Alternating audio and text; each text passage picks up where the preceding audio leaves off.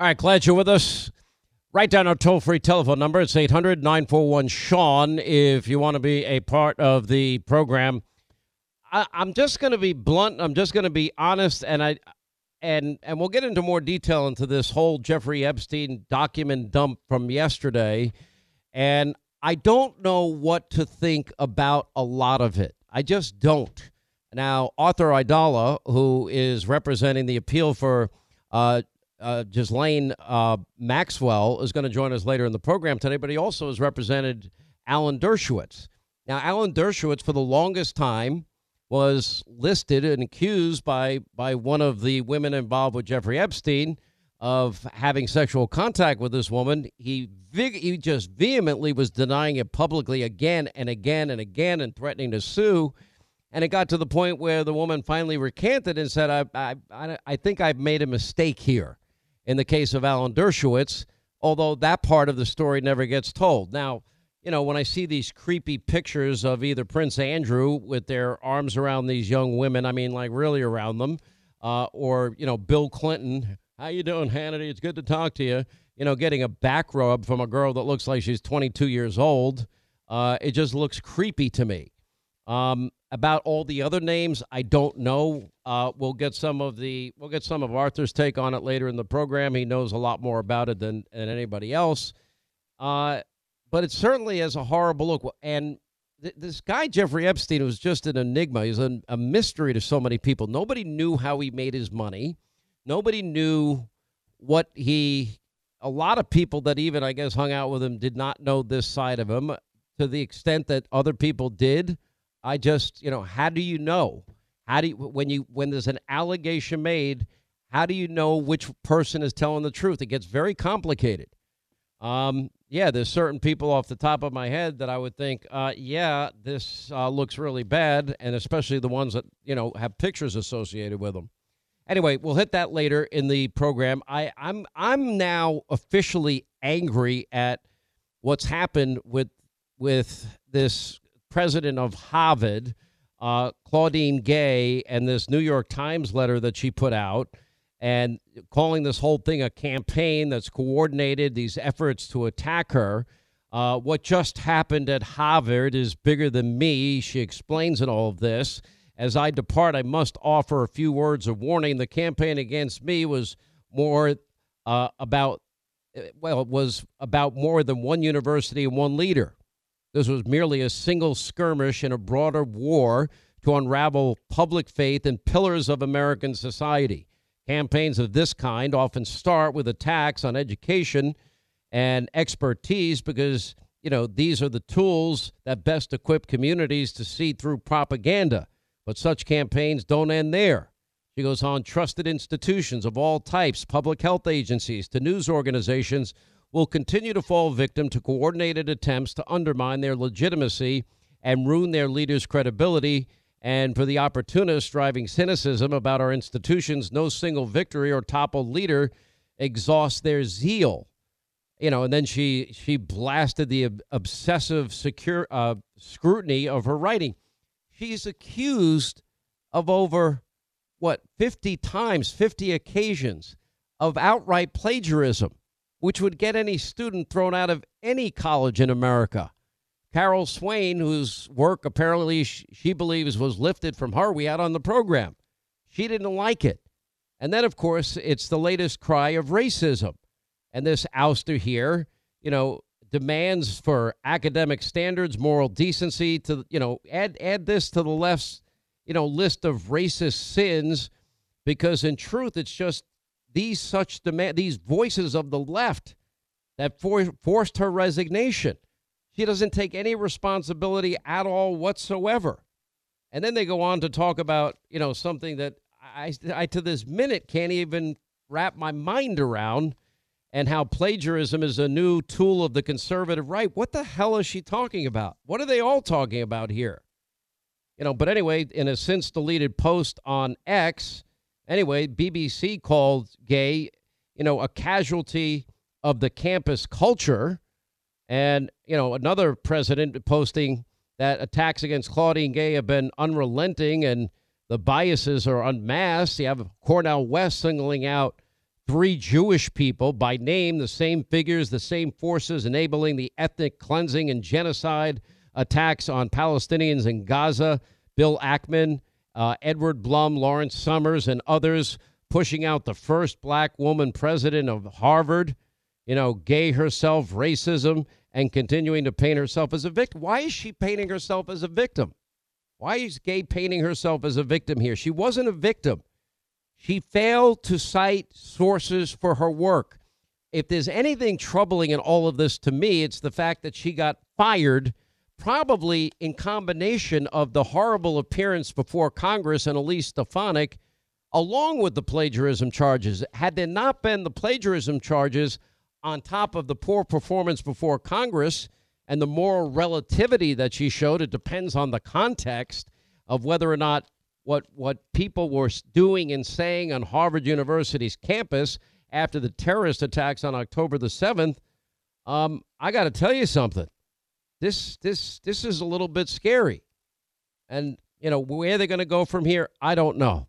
Usual suspects claiming her ouster was a coordinated racist attack. Well, it's not going over very well because that's not why she got fired. It was her answer that got her fired. And if you're accused of plagiarism and she admitted that she went back and corrected some of her past work, then, excuse me, that would get any student at most universities in this country expelled from school for plagiarizing. You're just not allowed to do it. It's got to be your own work. You don't get to go back and revise and extend your remarks, as apparently she's claiming that she did. And then we have the example of the media mob. I mean, things get worse there. The Associated Press, well, they didn't commit plagiarism, but they stuck with their tried and true framing this week of this article, and they updated it and about Claudine Gay. And anyway, an article written by AP reporters found that multiple shortcomings in Gay's academic citations and duplicative language.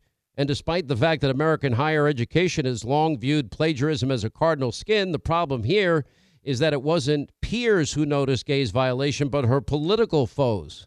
Many academics were troubled with how the new plagiarism came to light, they go on to say, and then they go on to talk about social justice, and then they go on to attack conservatives over using plagiarism as a weapon to target innocent people.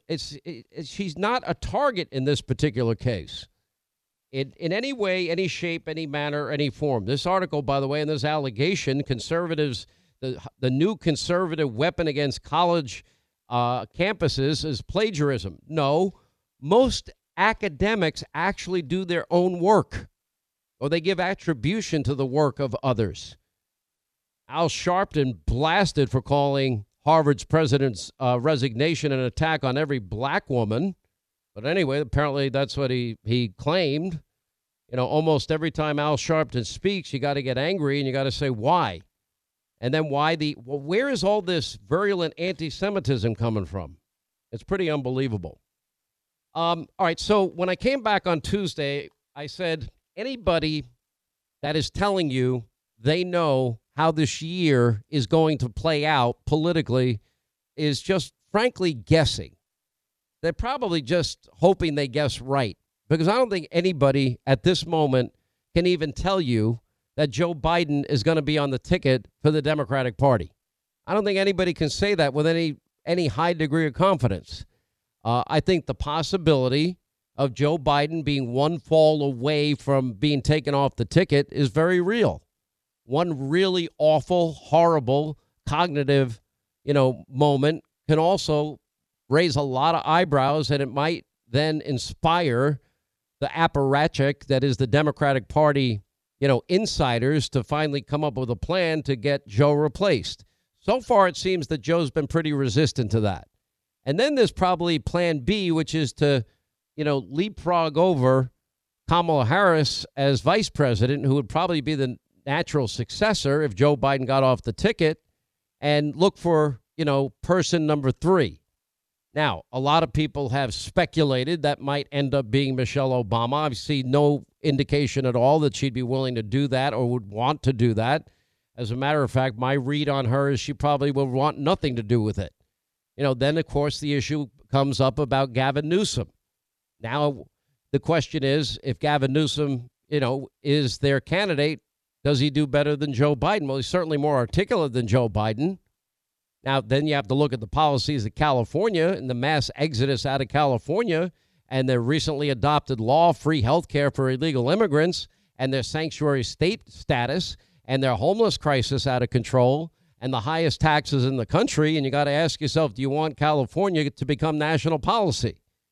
But anybody that says they know for certain doesn't know what they're talking about. But the one thing I did predict on Tuesday that will be proven right, and we see now, day one of this, is Biden is going to go out there and call Donald J. Trump, in his words, not mine, a danger to democracy, whose plan is to dismantle the U.S. That'll be his first major campaign speech on January 6th. Okay, what did I say they were going to do? They want to talk about Trump, January 6th, and they want to demagogue the issue of abortion. And then you go back to the normal playbook that every Democrat uses every election year. And that playbook is simply that Republicans are racist and sexist and homophobic and xenophobic and Islamophobic, now transphobic, you can add to the list. They want dirty air and water. They want to poison the earth. And they want grandma and grandpa to die eating dog and cat food. That's what it's going to be. That the one thing they don't want to talk about, that they can't talk about under any circumstances, is Joe Biden's failed record. Now, Republicans rightly and wisely went down to the border yesterday. The border is an unmitigated mess. It is a national security threat. It is a clear and present danger. I've been pointing out, it seems a little odd on the surface, doesn't it, that you have people showing up from Iran, the number one state sponsor of terror, people showing up from Syria, hundreds and hundreds of them in both those countries. Why are they showing up at our southern border?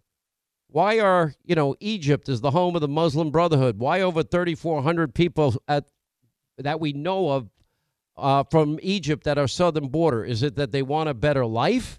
Do we have to suspect that maybe some people have nefarious intentions? What about Afghanistan? Why are we taking in over 6,000 people unvetted from Afghanistan? That would be the home of al-Qaeda that made a very specific threat against New York in just the last, number of days. And then why are we taking in 12,000 plus from Russia and 26,000 plus from China? China, our number one geopolitical foe, Putin, Russia, number two. Why would we do that? What is the purpose behind that? Why is Joe Biden deciding, why is he consciously making the decision not to enforce the laws of the land? He actually claimed today, well, we need more money to do it.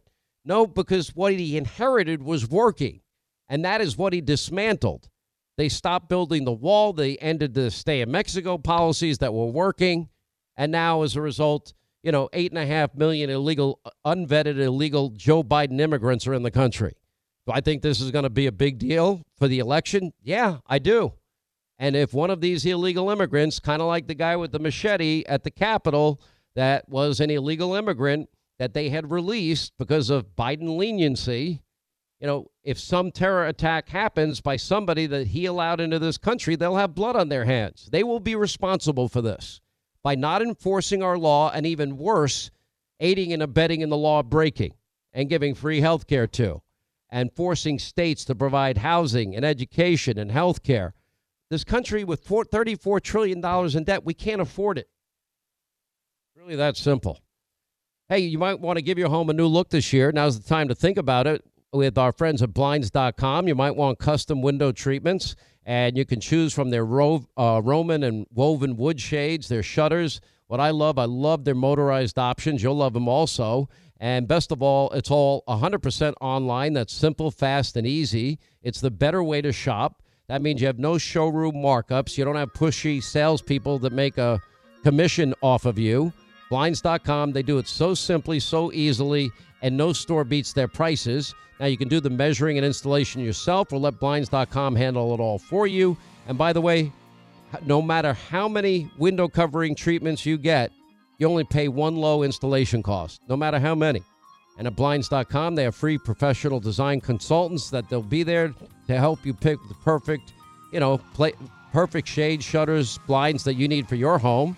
They'll ship you free premium samples.